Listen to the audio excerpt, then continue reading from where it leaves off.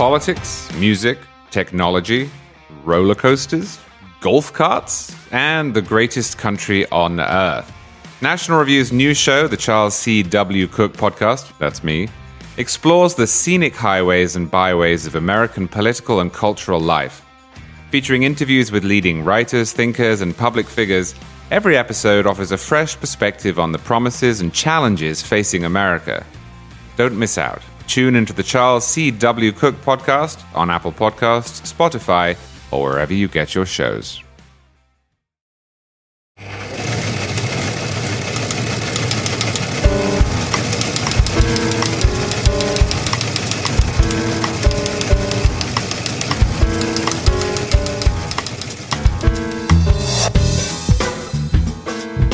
Should Republicans impeach Joe Biden? Is Eric Adams now an immigration restrictionist? And what happened in Ohio? We'll discuss all this and more on this edition of The Editors. I'm Rich Lowry, and I'm joined as always by the Right Honorable Charles C. W. Cook, my friend and yours, Jeff Blair, and the notorious MBD, Michael Brendan Doherty. You are, of course, listening to a National Review podcast. Our sponsors this episode are ExpressVPN and the Free the Economy podcast. More about them in due course. If for some reason you're not already following us on a streaming service, by the way, you can find us everywhere from Spotify to iTunes. If you like what you hear here, please consider giving us a glowing 5-star review on iTunes. If you don't like what you hear here, please forget I said anything. So MBD, we have the latest work product from the House Oversight Committee, a memo outlining a little bit more about the exchange of money that was involved in the Biden influence peddling business. $20 million,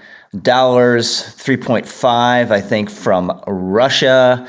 The left and some of the media saying old news, you don't have the goods.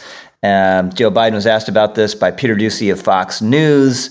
You know, why was he on the speakerphone with Hunter when he alleged he didn't know anything about or maintained that he didn't know anything about his son's business dealings? And Biden deemed it a lousy question and gave the same dishonest answer he's always given and then walked away.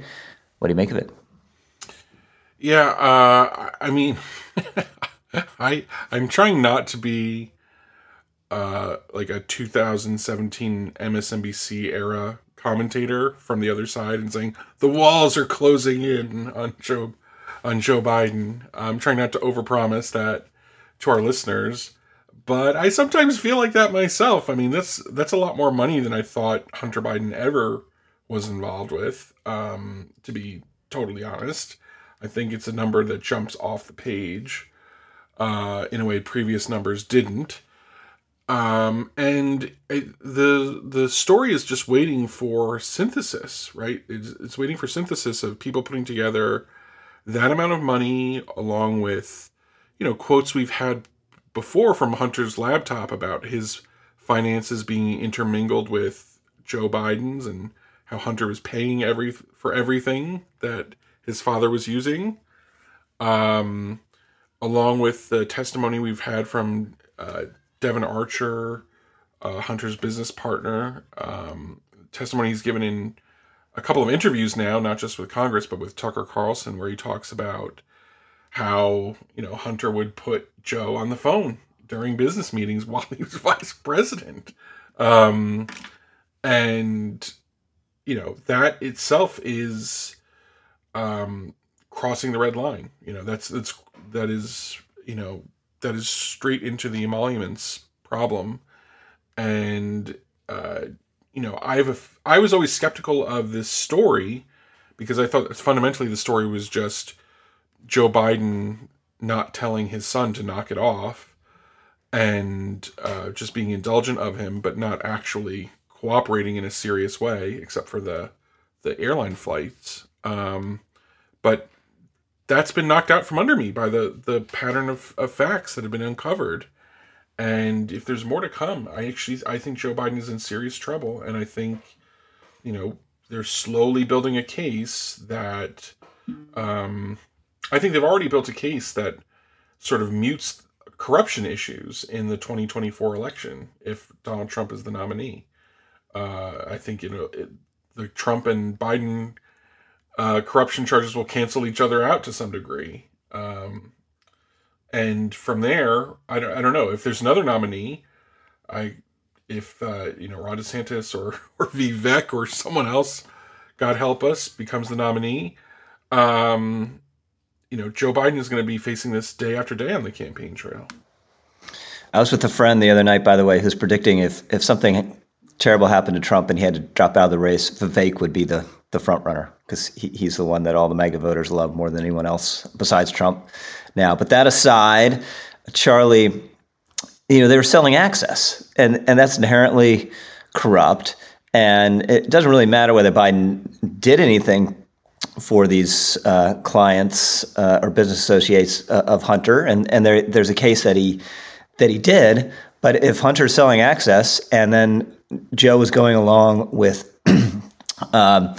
demonstrations of the very notable demonstrations of the access, getting on the phone with these people, that's inherently corrupt. And all these things, including what he did in Ukraine, at least have the appearance of impropriety and maybe something worse. Yes, it is corrupt. Let's separate out these issues. There is no doubt that what we know now signals and confirms corruption. And we can tell that by using the definition of corruption or emoluments or influence peddling that was applied to Donald Trump during his presidency. Just take any of those 2017-2018 era MSNBC segments and plug in these facts, and you will get that result. Or, although it's criminal law rather than impeachment, and last week we discussed the differences between those two, take a corruption case from the court system and look at the way that it is investigated and prosecuted. Even if no more information comes out, clearly this was an influence peddling operation with the, at the time, sitting vice president at its heart. But impeachment is a really high bar. And it's an even higher bar when the subject of the investigation is a Democrat. Spare me the outrage or irritation at that observation. We have already seen the press trying to shut this down. Chris Christie being asked, should the Republicans stop investigating? The way Peter Doocy is treated whenever he asks a question. The reflexive casting of any inquiries into this as paranoia or witch hunting or Republicans pouncing. Republicans have to bat 1,000 when it comes to prosecuting political cases because... Charlie, just on that point, I was just looking at a USA Today story on the report before we started recording, and it's all, this is recycled. Most of it is recycled. I can't imagine there was any press account of any report on Trump and Russia, no matter how incremental or repeated it was, that ever said that the charges were repeated. No. So, what do the Republicans have to do? Well, they have to keep doing what they've been doing to see if there is a high crime or misdemeanor here, or what they deem to be one, given it's a political process, that is so self-evident and so irrefutable that it would yield a fruitful or even successful impeachment drive. It is unlikely that the Senate, even given a smoking gun, will impeach the president, unless it is so obvious and so terrible that the president either has to resign or that the pressure on the Senate is irresistible. But the Republicans could still be right. They could still gain the moral high ground. They could still advance a case that the majority of Americans consider to be true and correct, even if they don't get what they want out of it. They haven't done that yet. I'm a little alarmed by the pressure I'm seeing in some quarters of the right and from some elected Republicans to file impeachment charges now. No. As I say, I think that we have clear evidence of corruption. Evidence that in any other circumstance would be labeled as such. But we do not have the case that has been promised by Comer and Grassley, and we do not have a case that would cut through the typical partisan rancor. And Donald Trump should have been impeached for his role in the post-election chaos, the attempt to stage a coup. He wasn't. That shows you how high the bar is. I just cannot see a scenario in which Republicans do anything but walk into a brick wall unless they keep assiduously building their case and find something that is more obviously egregious than this. So what is something? Would it be like a communication from a Burisma executive that's passed from Biden to Joe? We need you on this trip, to pressure to fire Shokin, or a direct payment into a Joe Biden bank account. Sure. These LLCs spread the wealth among all Biden family members, including grandchildren. Mm-hmm. But we don't have a specific payment to Joe yet. It's anything that can't be credibly spun the other way. So, as I say, I'm not downplaying the corruption we already know about. There are people who have gone to prison for that sort of influence peddling. One of the good examples that you might raise is of a mafia boss who gets on a phone call and says hi when the topic is repaying a loan. We all know the implication there. But it is also true, and I say this as a defense lawyer squish, that you want to have a high bar for that sort of implication and insinuation. And it is possible, albeit unlikely, that Joe Biden really did get on the phone just to say, hello, here's the weather. So what you need is a payment, a confirmation of services rendered, or, as you say, an acknowledgement from the other side that Biden was involved, preferably in relation to a quid pro quo.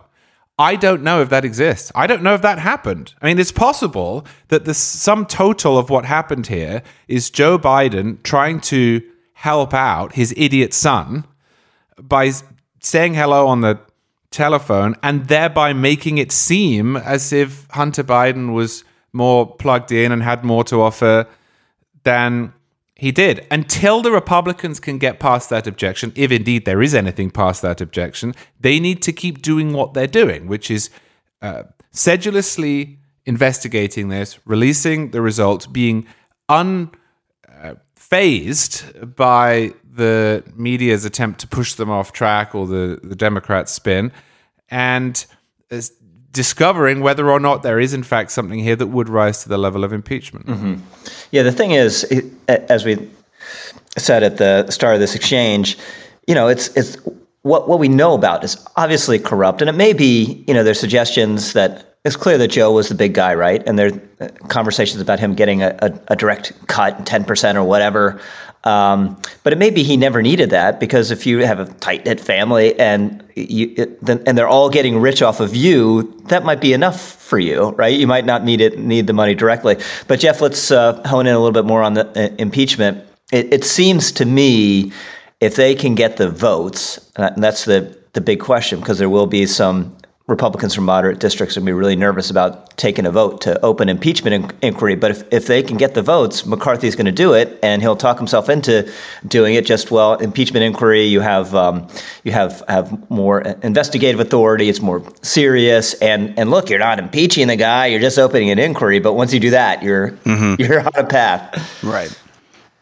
I mean, listen, I basically endorse 100% what Charlie just said about, the GOP needs to hold its powder, keep its powder dry and hold its fire, and make sure that it does not go until it has a case that is absolutely rock solid. But I'll also point out that there's a tension here that I think ultimately is going to burst within the GOP sort of primary voting electorate, the people like, not even just the average folks, but even people like me, because, Listen, that high standard of proof that Charlie mentioned, and I agree with, it was never once applied to Donald Trump. His fans will never forget that. Okay? We forget the first time Donald Trump, of course, was impeached twice. The first time he was impeached was for something that, to the average guy not paying attention, looks incredibly similar to this. So, what's some sort of foreign influence play in Ukraine? That was Trump's, right? And of course, this and his Trump's core contention there might have been correct. We've seen evidence that tends to vindicate what he was after. So Trump was impeached for something people think is similar, and whether that was right or wrong, whether it was conducted, and I think probably conducted without obviously the standard of proof, it definitely helped drag his numbers down in advance of his failed re-election attempt, didn't it? So that's why there's a psychological threshold here. There's another one actually that the Republicans need to get the sort of the nation at large to cross, which is that I think the problem we face here is not just the media and the Democrats who don't want this to be true and don't want this to be a story. I think the voters don't want this to be true either. There's people voted for Biden as a relief from Trump, okay? That's a fact we have to admit. After the 4 years of madness culminating in COVID, we can relitigate all that we want. People wanted a change. So they don't want to admit that, oh God, the guy we voted into office is just as bad as the guy that we escaped from. That's why it's hard to sell people on Joe Biden being, frankly, senile, or Joe Biden also being corrupt. They don't want to believe that about their leaders. That's why you have to be really careful about making the case clearly. But when McCarthy goes with it, this is one I surprised. I would have always said, don't do this. This is dumb. This is dumb. No, I mean, once they make the case, if they have the votes to impeach, I actually think they should. And I know they'll fail. They'll fail. But, I mean, how can you... If impeachment has now become this political weapon, well, unfortunately, it seems like it has, you can say to yourself, well, I guess we need to desist. But we live in these unique circumstances where the president and Donald Trump are running against one another. Their sins all seem to be irreparably entangled with one another. I almost feels like I don't know what happens to America until we've cleared all this wreckage.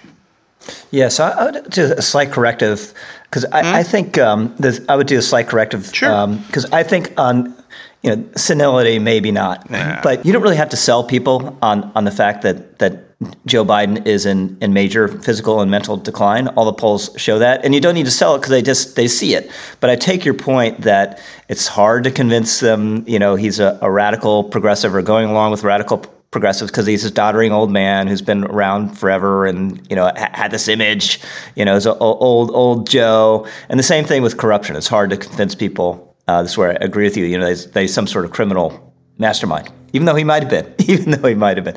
So, MBD, exit question to you. House Republicans will end up impeaching Joe Biden. Yes or no? Yeah, they will. They'll eventually convince themselves. Charlie? I think they will either way, which is what worries me. I hope if they do that it's because they have discovered sufficient grounds. I worry that if they don't discover sufficient grounds, which doesn't mean Joe Biden isn't corrupt, it just means that the impeachment process would be fruitless. I worry that they're going to essentially set in motion an irresistible train, as the Democrats did in 2019, which they are unable to stop. Jeff? What Charlie said, basically, exactly to the word. I mean, this is going to happen one way or another. We just better hope that it happens for better reasons and with better proof than it could otherwise have. Yeah, I agree. It's going to happen. The chance it doesn't is just, there's a handful of House Republicans are just like, no, we're not going to do this. It's going to be a disaster for me and my district. There's some chance of that. But whether they have the goods or not, and maybe they'll actually get the goods, and the goods exist and they'll get them. But one way or the other, they are going to impeach Joe Biden and enjoy it. They'll really actually enjoy it. With that, let's go to Charlie to hear a message from our first sponsor, ExpressVPN. Using the internet without ExpressVPN is like forgetting to mute yourself on Zoom and everyone hears you trash-talking your co-workers. I don't need to worry about that at the editors. We do it for the public. It may just be a bit of harmless banter, but what happens if your boss overhears you talking about his receding hairline or his terrible views on baseball? Internet service providers. Oh, what? It's all right. Internet service providers know every single website you visit. ISPs can sell this information to ad companies and tech giants who then use your data to target you. Well, ExpressVPN stops that. What it does, in a nutshell, is reroute your network data, all of it, through a secure encrypted tunnel so your ISP can't see or sell your online activity. In other words, every single thing you do is transmitted to ExpressVPN first, then it hits the rest of the internet. It's extremely simple to use. That sounds complicated. It is complicated, but not for you. You just fire up the ExpressVPN app, you click one button, and it connects, and then you are protected. ExpressVPN is rated number 1 by CNET and Tech Radar, and it works on phones, laptops. They even have a router, which you would call a router. So everyone who shares your Wi-Fi can be protected. I use ExpressVPN at home. I use it whenever I head out to a hotel room or an airport or anywhere. There could be somebody who set up a fake access point and is hoping to look at my emails to and from with Dominic Pino about Rich's terrible baseball opinions and then forward it to him. If you want to be able to protect yourself on the internet, then you should visit expressvpn.com/editors today. That's expressvpn.com/editors, which is expressvpn.com/editors. And if you add that editors bit, you'll get an extra 3 months free. Thanks so much, Charlie. So MBD, I used to think, based on what I was hearing from big city progressives, that immigration was an unalloyed good. That didn't matter whether immigrants were coming legally or illegally. Didn't matter where they were coming from or what skills they had. That they were all good and benefit to our society, such that it was even a great thing for urban areas to work to undermine federal immigration enforcement. And now I learned from New York City Mayor Eric Adams that actually a flow of immigrants can actually bring a big city, the greatest city in the country, to its knees. The economic engine of the entire nation can be destroyed by a flow of immigrants. Now, there have been a lot of immigrants into New York City the last couple of years, 100,000. Not all those have stayed.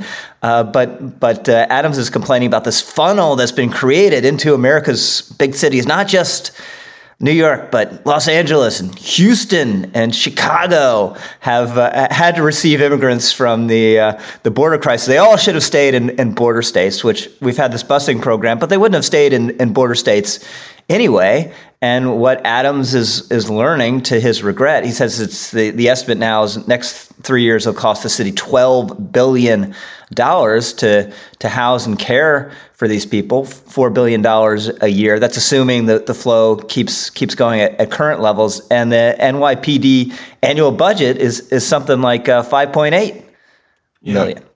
Yeah, it's more. I mean, $5 billion is more than the city spends on sanitation, parks, and fire department combined. Yeah, sorry, I said million at the end there, but meant billion.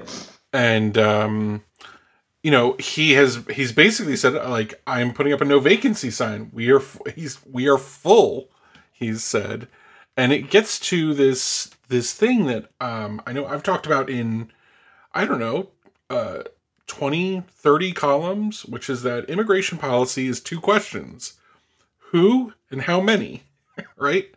And Democrats have typically, or have fallen into a habit at the national level of saying, well, enforcing a border is racist, right? Enforcing a border extends white supremacy because it prevents America from becoming more diverse and more colorful, and it focuses police forces on bodies of color or whatever. And now you finally have a Democrat who is saying, no, the numbers are unsustainable, and that there are just limits to this. And part of it is because New York has committed to providing shelter, and Eric Adams has made a very big deal that he does not want New York to become the way Los Angeles and San Francisco have become, which is like there are just tent cities springing up within the city itself. And so a lot of migrants are being housed in hotels around New York City, in Manhattan. And in the last couple of weeks, that's come bursting out. It's burst out onto the street. And he said, I can't guarantee it won't happen again if the flow doesn't stop. And, he said, you're going to decimate the foundation of this city. And this city is the foundation of the American economy. Right. And immigration is going to destroy America, is what he's saying now. I mean, Mark Krikorian should be his immigration advisor. Now, I will say, he hasn't come all the way around to. There are wrinkles to his position, and I admire it. I admire that he's also defending New York City's own standards for how we're going to treat migrants. That we're not going to have tent cities, and there is going to be food provided for children. That is all well and good, but he can't do that without a national policy. And he's said we need to have a real decompression strategy at the border. The one thing I will say, though, is he is also saying, and this is where he would come into major conflict with conservatives. He says we need to allow illegal immigrants to work legally. Mm-hmm. And that's a huge part of the problem, is that basically his view is that the vast majority of these people would immediately get jobs if they were allowed to work legally and would support themselves and not be this huge drain on the city's budget.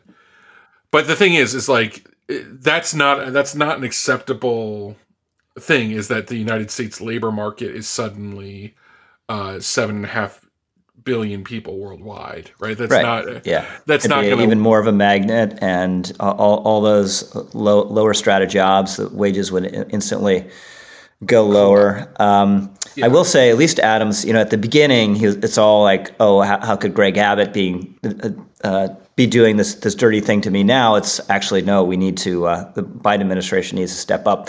So he never would have said so many stupid things if Mark Krikorian had actually been his immigration advisor from the beginning.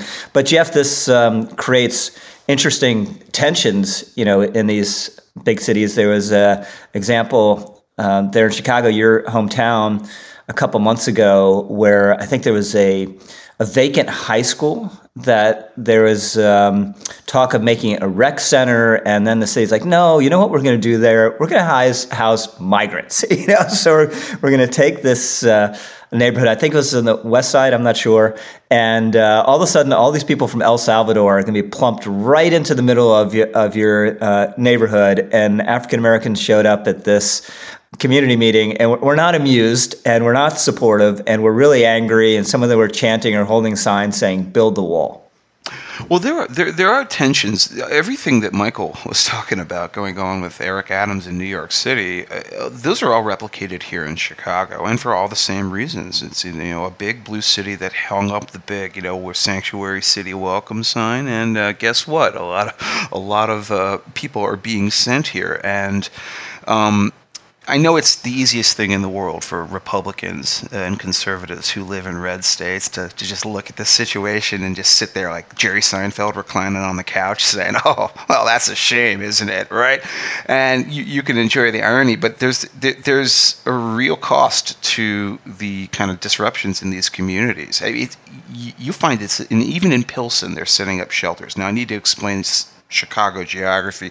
Pilsen is a Mexican Hispanic neighborhood. Okay, so the idea of like bringing the immigrants, of course, overwhelmingly are from Central and South America, to there, think it would make sense, but it isn't. Okay, because for the same reasons that Michael just pointed out, you're flooding the labor force. All of a sudden, there are these mouths to feed, and they're there, and they're new to the country, and they're inevitably, crime becomes an issue too. These people aren't well kept track of. It's a big problem, and it is leading to further urban breakdown in places where the media just isn't looking these days. So you hear about New York because New York is where the media lives. You're not really hearing about Chicago's stories. You hear about them every now and then I can't imagine what it must be like in other cities as well. This is going to be an issue that begins to sort of gnaw at the fabric of, I believe, the Democratic coalition itself. When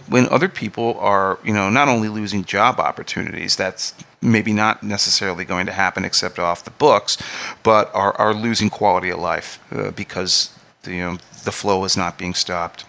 Charlie. This is a side of progressivism that I loathe, and that I suspect a majority of Americans loathes too. It is hypocritical, and it illustrates the capacity of the professional progressive mind to move between diametrically opposed hyperboles without any loss of enthusiasm. These people go from, have you seen the Statue of Liberty? Have you read the poem on it?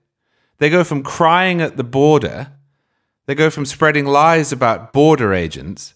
They go from lionizing Ellis Island to proposing that the influx of a few thousand of the people that until yesterday they were suggesting could fit quite happily into tiny border towns in Texas is going to strain the social fabric to such an extent that it represents a crisis. And there's nothing in the middle. There's no acknowledgement that they've changed their mind. There's no slow transition from one to the other. They just turn on a dime, as if overnight they had downloaded the latest patch to their software. And the words come out with equal vim. I find that infuriating. I understand that immigration is a complicated topic, but that's precisely why you shouldn't talk about it in hyperbolic terms in the first place. We all agree, absent a few libertarians, who are admirable and consistent, although I think wrong, that, as Michael says, the question here is who and how many. The questions that attach to that are also where and what happens when they get here. I like reasoned discussions about immigration. You will not catch me saying everyone should come in, and you will not catch me, obviously, as an immigrant, saying nobody should come in. But from what I can see, progressives in this country have nothing to add to that discussion. They have as much to add to the discussion as the knee-jerk Archie Bunker conservatives who say, send them all home. None. So we've gone from one extreme to another, and we've got what? We've got no change in the national discourse. We've got no change in national policy. What we have done, which I think is salutary, is demonstrate some hypocrisy and perhaps add to the list of, as progressives might say, lived experiences of people in big cities in the Northeast when it comes to illegal immigration. But these people are useless, I'm afraid. There is at some point going to be... They are useless. It is utterly futile trying to use them within a debate about immigration. Look, I think the immigration system is broken. I think it's broken on both the legal and illegal side. Without hijacking this and digressing for too long, illegal immigration is obviously a massive problem. The border is porous. One of the two major parties in the United States does not want to fix that. Legal immigration, which I'm in favor of, is a mess. The vast majority of people come in legally via chain migration and not on the basis of skills or points in the way that they would in, say, Australia or Britain or Canada. At some point, we are actually going to have to sit down together and say, what do we want? I understand the distrust here after what has happened in previous compromises. But we are going to have to do that because the status quo is unsustainable on both sides of the aisle. But progressives, at least thus far, just aren't in it. And this is a great illustration of it.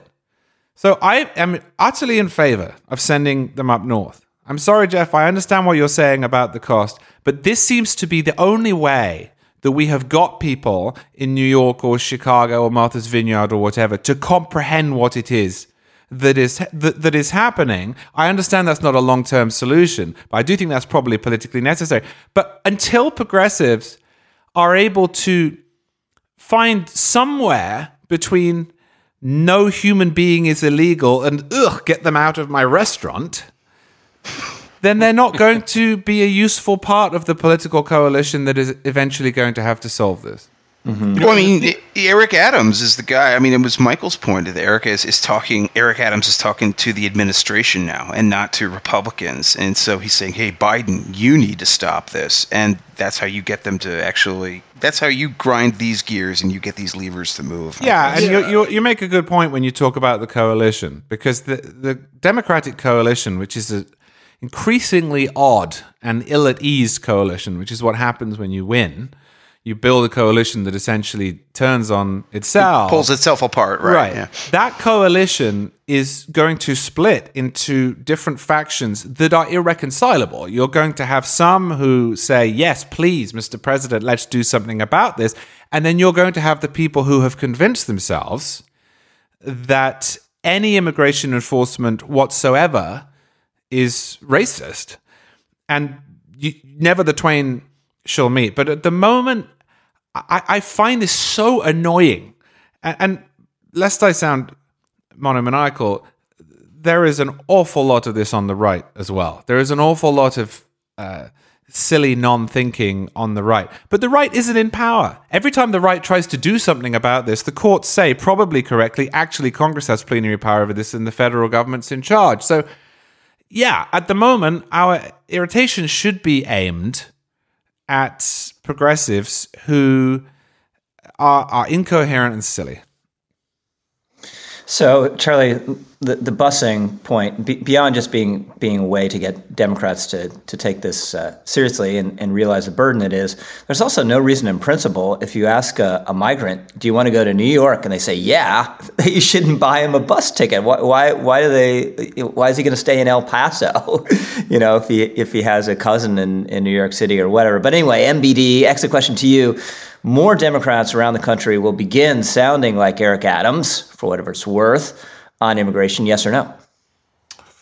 I don't know. I'm surprised we don't hear more out of California, where the quality of life issues are really acute. And I just want to note, it's not just the southern governors like Abbott and DeSantis that are busing people to New York. It's FEMA. It's the federal government itself. Right. And that's what Adams was complaining about, too, is that FEMA is paying to push people into New York. So I think you'll see some as influx comes in, right? Like, so there are blue areas, like even where I am in Westchester County, or sometimes Putnam County can even go blue, where you're getting overflow from the cities, and those officials are starting to say, hey, we can't cope with this either. So I think this spreads because the influx is not stopping. So the effect of it will continue spreading. Jeff, more Democrats will sound like Eric Adams, yes or no? No, that's my thought. I'm going to go counter here. I think the answer is no, and because it gets back to what Charlie was saying at the end there about the divide between the sort of the people living on the ground who have to deal with the consequences of these things and what we'd call them, the white educated liberals who seemingly run the show and dictate the agenda. And this is verboten to say in their circles. You are not going to be able to stand up and make the case until it gets so much worse that it is no longer avoidable. So I think it's certainly not going to happen soon. We're not going to see realism on the left about this. It's going to fester. Charlie? I think at the moment the consequences are so distributed and attenuated that you're probably not going to see a shift. But I do think over time it's going to bubble up from below, from the cities within the coalition, and divide it. And that's the purpose, obviously, of sharing the burden. And it is a burden. And making people who put signs outside their homes or call themselves sanctuary cities aware of what that involves. I mean, progressives said for a long time to people who are against all immigration, which is a preposterous position, okay, well, I guess that you won't be going out to eat anymore, or I guess that you don't want your lawn cut, or, that is a horribly reductive and sometimes condescending way of looking at it. But there is some truth to it. There are immigrants throughout society who do wonderful things. If you don't want any immigration, maybe you shouldn't take advantage of that. Well, what does it mean to be a sanctuary city? What does it mean to have a sign saying no human being is illegal? The purpose here is to make those who say these things live up to it. And the more of those people you create, the more pressure there is. So I think Jeff is right now in that this is still early. But I do think over time, especially if the border is not fixed, the consequences will be more evenly shared, and then therefore the politics will be too. Yeah, maybe we need to start printing signs. This house believes that human beings from another country in my neighborhood that are fiscal and burdened otherwise are illegal. Rich, I knew you were going to make a "this house believes" joke, because I was thinking the same thing as Charlie was talking. Yeah. Well, what did they think it meant when they stood there and said, "We're a pro-immigrant city. We're a sanctuary city"? I know. I mean, that's the part where I'm like Jerry on the couch saying, "That's a shame. You got to live with the consequences." What do they think sanctuary means? What words have meaning. I mean, if I stand up and I say, I want to pay more taxes, and then the government raises my taxes, and then I say, what the hell is this I just got through the mail? Don't I deserve to be laughed at? I didn't mean I wanted you to pay more taxes. That's what I meant. That's exactly what these people are saying. They're like, I want you to shoulder this burden. Like a sanctuary is like churches taking in, you're wanted by the law, and churches take you in, and you sleep on the floor or the pews of the church, right? It's like you're there. You're physically occupying. I do think we will hear more Democrats, incrementally, more Democrats sounding like Eric Adams. With that, let's hear from our second sponsor of this episode, the Free the Economy podcast. Health, wealth, and happiness, 3 goals that are essential to our lives, but attaining them is often impeded by heavy-handed government controls. That's why we must free the economy. Free the Economy is a weekly podcast produced by the Competitive Enterprise Institute that documents the opportunities for financial success and self-fulfillment in a world with less government control. How can smart urbanism improve our lives? Where is economic freedom under attack? How can we unleash the potential of small business owners and innovators? Each week, host Richard Morrison offers news you can use in fascinating conversations with experts in their fields to answer these questions and more. I think we can all agree freedom is contagious, so check out Free the Economy wherever you listen to podcasts, or visit CEI.org/freetheeconomy, CEI.org/freetheeconomy. Our friends at CEI do excellent work across the board, so please check out their podcast. So, Charlie, we've been discussing since before Roe went down what the political consequences would be. We had another unfortunate indicator of what the political consequences are in Ohio this week. There is a referendum on the ballot in November, very vaguely and kind of dishonestly worded. That's a sweeping pro-abortion measure that has polled well. And in Ohio, you only need 50 votes to amend the Constitution, which is what this referendum, 50% of the vote to amend the Constitution, which is what this referendum would do. So pro-lifers like, you know what, we'll have a referendum on raising the threshold to make it 60, and that'll at least give us a shot. In November, this was voted on this Tuesday and went down hugely, a big defeat, and probably the odds were always against this, but big turnout given it was an August one-shot vote, not as high as the midterms, but fairly close in the scheme of things. And, just the case against this was pretty easy. You're limiting democracy. We had this means to change the referendum, the voters, the good people of Ohio, and you're trying to take it away, and all of a sudden you're concerned about what the threshold is, but that's only because you're concerned with defeating this measure in November, and it went down, and seems likely that the referendum in November will pass. What do you make of it? I'm a legislature guy. I hate these referenda. I don't think that constitutions should be repositories of transient political will. If I had my way, no state would have ballot initiatives. Any amendment to any constitution would take at least 2/3. And the public would understand to a man that constitutions are for foundational principles, not for quotidian political concerns. If you look, for example, at the Texas Constitution, it reads in many parts like a statute book rather than a constitution. But I'm not in charge, and I'm especially not in charge and should not be in charge in Ohio, where I don't live. And the fact that the incumbent party there, the Republicans, tried to do this is a sign of weakness on the abortion question. The argument that was made in favor of changing the rules in Ohio was one that, in a vacuum, I agreed with entirely.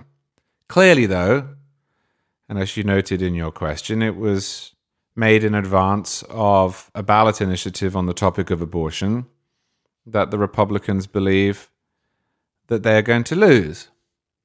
I've been critical in print and on this podcast of Republicans for being unprepared for the realization of a 50-year goal. The party simply did not prepare for Dobbs. But that is only a small part, I'm afraid, of the problem that pro-lifers such as myself have. The larger problem is that the public is not where we are. And worse still, the public is not where we are, even in states where conservatives win as a matter of routine. The public is indeed appalled by abortions after a certain point. Once you reach the second trimester, to use the now defunct rubric within Roe, support for legal abortion falls off a cliff, goes down to 30%, maybe less. Once you reach the third trimester, it goes down to 10%, sometimes less. But Americans, a supermajority of Americans, probably a supermajority of Americans that would be able to amend even the federal constitution, is attached to abortion in the first trimester. And that supermajority reads these ballot initiatives as asking them whether or not they want to ban that, even if the language of the ballot initiatives does not, in fact, only protect abortion in the first trimester. I have compared before these initiatives to those you find on Second Amendment questions, where whatever the wording is, the public tends to read the issue as, do you or do you not want to ban the right to keep and bear arms?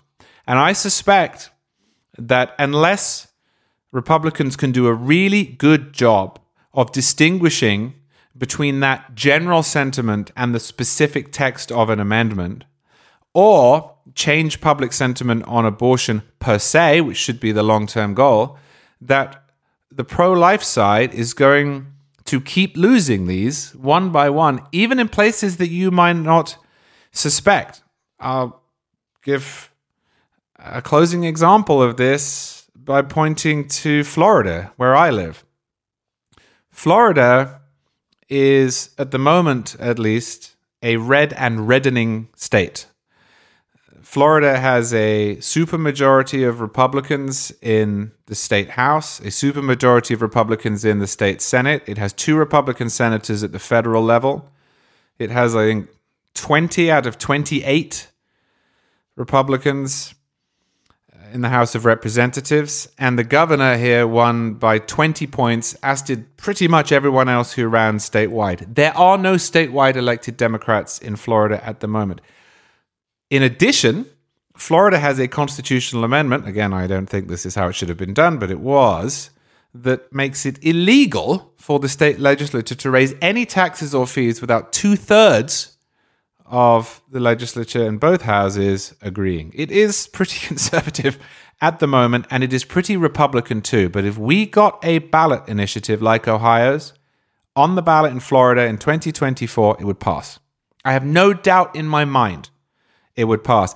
That's the challenge Republicans face. Some of this is about preparation, yes. It's also about being on the, I don't mean this morally, I'm a pro-lifer to my core, the wrong side of public opinion on this issue, and having not moved the needle enough yet and not been smart enough in the way that we talk about this issue to prevail in these scenarios. I see it getting much worse before it gets better. Yeah, MBD, it looks pretty grim, and the case for optimism or modified pro-life optimism after Dobbs is there are more abortion restrictions, right, around the country than had existed since before Roe. Obviously, there are fewer abortions. The Republicans took the House despite this post-Roe political environment, but the case for pessimism is these ballot measures. And the optimist said, well, look, Brian Kemp and Kim Reynolds and DeWine in Ohio, they signed heartbeat bills and they survived. Well, that's because there are all sorts of confounding variables on whether you're going to vote for an incumbent governor who's done a lot of things besides abortion policy. So what we're seeing is when you get the pure question presented to people, it has gone against us literally invariably. Yeah, and the case for pessimism is, of course, so pro-lifers, you didn't like Roe v. Wade, how would you like 50 of them at the state level? 50 constitutional rights to abortion to fight rather than one. Yeah, this is daunting. It is a testament to how, it's a testament to a lot of things. Part of it is status quo bias, right? That Republicans are taking a hit because they've changed the status quo, and that typically angers people who, it motivates people who are angry about status quo change to get to the polls, while it leaves, there are a lot of people who are pro-life in the Republican Party, but hate the Republican Party otherwise, and, aren't enthusiastic political participants otherwise. So they got the result they wanted in Roe, and then they kind of taper off a little bit in their participation. This is a huge challenge. People know that pro-lifers are against abortion, and that many of us are against almost all of them, or all of them. And that is a position that's out of line with public opinion in America. And there's also a huge subsection of public opinion that just doesn't want to think about this and doesn't want to address it as a self-governing citizen, right? Wishes this topic wouldn't be discussed at all. It feels too personal, too raw, too difficult, and I think that vote goes against pro-lifers in these contests.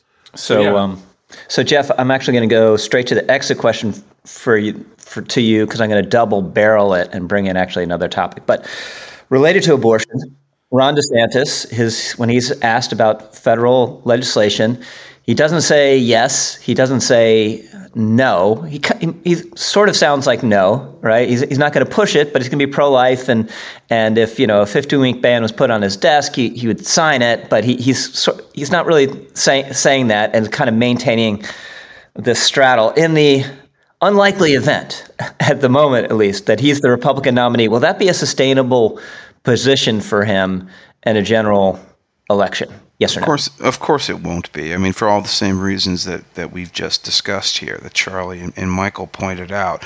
And it's, by the way, it's great that you double-barreled me, because this is exactly the place I was going anyway with my point, Rich. All right. Okay. I'll come around with the other barrel in a. No! This is only the first one. Okay. My point is this: is that Charlie's point about it's not just preparation. Now, we didn't prepare for a post-Roe future, but also we're on the wrong side of public opinion here, and that's why you see conservatives at this point grasping desperately for federal legislation or something even more striking and all-consuming, you hear talk of a Supreme Court ruling. saying that there's a right to life under the 14th Amendment. This is crazy kind of legal theory that some people are trying to push. And I will just say, the way I interpret the Constitution, at least, no way, no sirree, Bob. The whole point of Roe was to return this matter to the states. And I think conservatives now, who are the ones who were politically engaged in the pro-life issue, are kind of scrambling because they're sort of realizing that, wait, maybe we need to just impose our own fiat the other way around. No, Roe was wrong, and anything that would be the opposite of Roe would be equally wrong. So, Charlie, this DeSantis position as the nominee would be sustainable? Yes, I think politically speaking, that's probably the best answer, because it signals that when the president has power that has been delegated to him, for example, executive actions that relate to abortion or enforcing existing law, he will take a pro-life approach, and that he would be willing to sign a ban that is right in the middle of where Americans are. 15 weeks is not that comfortable for Democrats. Constitutionally, I have a problem with it. I know I'm out on a limb on this, but I don't think that the federal government has any power to regulate abortion in either direction whatsoever. Not because of Dobbs, but because the enumerated powers doctrine simply does not grant this power to the federal government. I have written that, I believe that, and if Ron DeSantis were to sign a 15-week ban, I would oppose it for those reasons. But most people on left and right, for different reasons, don't think that. So if you're running as a Republican president in a post-Dobbs world, saying this is largely for the states, I would vote, I would sign a 15-week ban if it hit my desk, and I will be pro-life in other areas. It's probably about as good as you can get. MBD, sustainable? It's not sustainable. Republicans are going to be, like the pro-life movement, for all we've criticized it, we have to admit that it got over 2 generations presidential candidates to commit more and more explicitly to their goals in the Republican Party. And so they're going to get the next nominee to commit to some kind of federal ban that's in that 12, 15 week area, and they'll probably push harder from there in future elections. So I'm going to say it's not sustainable. It's probably sustainable, but MBD might be right. It might not even be sustainable in the nomination fight, but I think it might be just because Trump is ambiguous on this too. And I think in a general election, it would just become he favors it because he would sign it. So he'd get hit almost as much as if he just came out and said, yeah, I affirmatively won it. So this is the promised second barrel. Jeff, Donald Trump. I was waiting. Here it is. Here we go. You have any guesses what it might be? Well, you said Donald Trump. It's going to involve him. There you go. Yes. So we got the debate. You tipped your hand. You showed your cards, We got Reg. the debate August 23rd. Donald Trump will show up at the first presidential debate. Yes or no? Oh, that's a great question. Oh, thank you. No. I'm going to say no. But you're right. He could really go either way. No. Jeff's a no. Charlie? No. MBD, we got 2 no's on the board. I think he will. I mean, I think Kellyanne Conway and others have kind of said, like, keep the podium warm. I think he'll show up in the end. He'll do a movie star entrance and just sort of swan in and dominate the whole thing. That's his play? I think so. I've been a no for a long time and have thought you shouldn't, just because you get the scorpions squabbling in a bottle, and let Chris Christie, right. Let them all eat each other, right? Take the shots at DeSantis as the biggest guy in the room in that circumstance.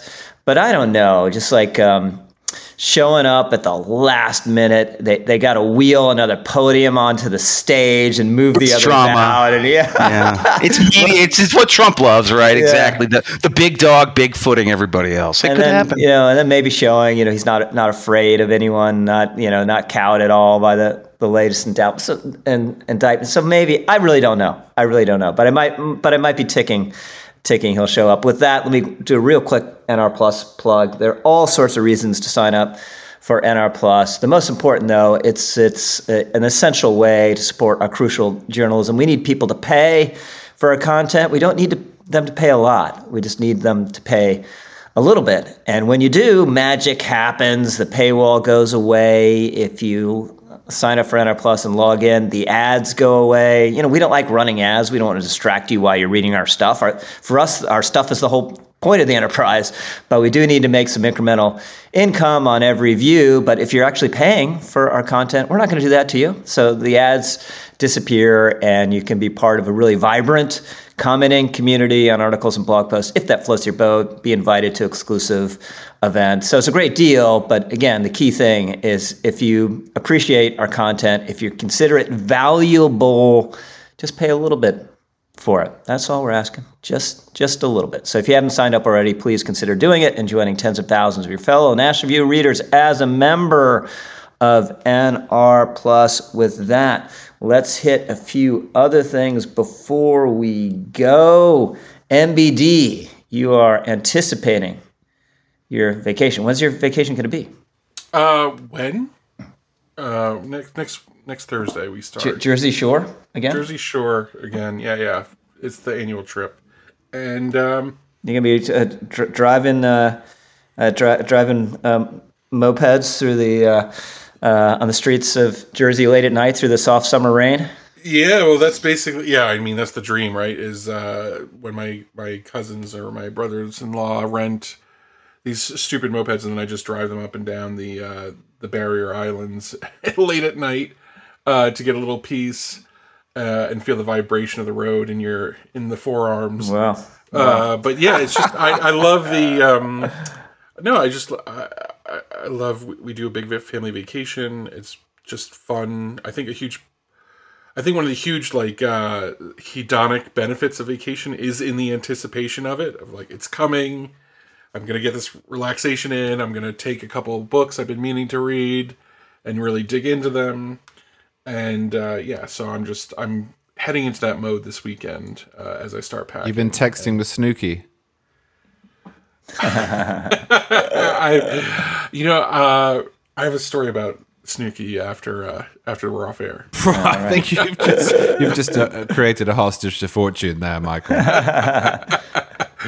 Jeff, William Friedkin. Yeah, I mean, I've been watching the films of Billy Friedkin for the last week, and I wrote an appreciation of him. He passed away at the age of 83, I believe. And this is a guy that I think is right there, ranks up with the greats of the 70s. You know, Francis Ford Coppola, Martin Scorsese, Steven Spielberg. Friedkin's up there with them, and people always think of The Exorcist as his signature work, and in the obituaries, that's what everybody focused on. But my God, folks, you need to go watch two of his later films. The French Connection, which is before The Exorcist, is also well regarded, but people sleep on films like Sorcerer and To Live and Die in L.A. These are films about people basically stretched to the limits. I love To Live and Die in L.A. Okay, well, you know what? Not enough people seem to know because it's such a fantastic movie. He shot it on a budget, guerrilla filmmaking. There were no stars. William Dafoe became a star later, but he wasn't a star at the time. And boy, that film holds up. And so I've really enjoyed going back and looking over his work. And he, R.I.P. to a real one.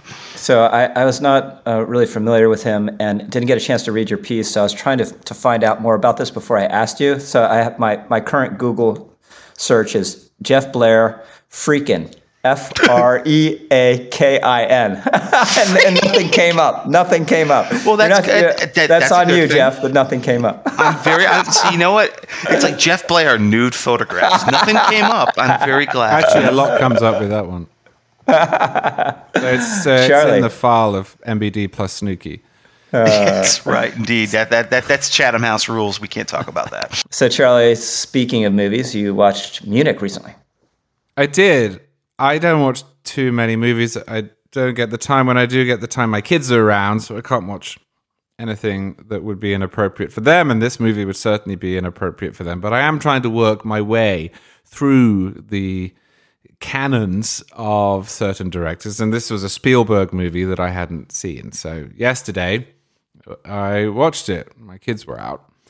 And I thought it was terrific. I do understand, and I think agree with the conservative objection that there's a little bit too much Tony Kushner-led moral equivocation in it, and it turns out that the people who staged these retaliatory raids were not driven to drink by worry about their immortal souls.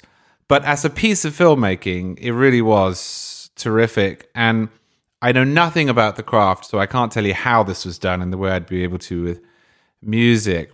But not only were the sets and clothes and so forth fantastic and of the era, it's set in the early 70s, but the way the movie is made and paced and shot and the colors in it, I think it's called grading, they look 1970s. Halfway through, I sort of forgot that I wasn't watching a movie from the 1970s. It's actually made in 2005. So it's absolutely worth watching.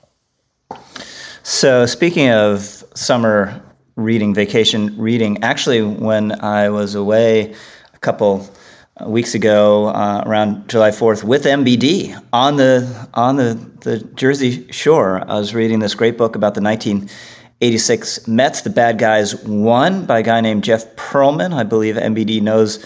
This is a great book. I love this book. Yeah, it's fantastic. I have no use for the Mets, but that was a great team, and it opens with a vignette. The Mets have just won this NLCS, one of the great championship series in Major League history, against the Astros in this extra inning saga. And they get on the plane, and they've petitioned the team management to allow their wives and their girlfriends to come on the plane with them back to New York. And it's just a bacchanalia. They're just like drinking, and then there's cake served, and they're all drunk, and they start throwing the cake around the plane, and then people start throwing up, and then, it's 5 a.m. or whatever, and they get off in New York, and fans are there to greet them, and they come out this like disgusting mess, which is something that just wouldn't happen today because it's gone.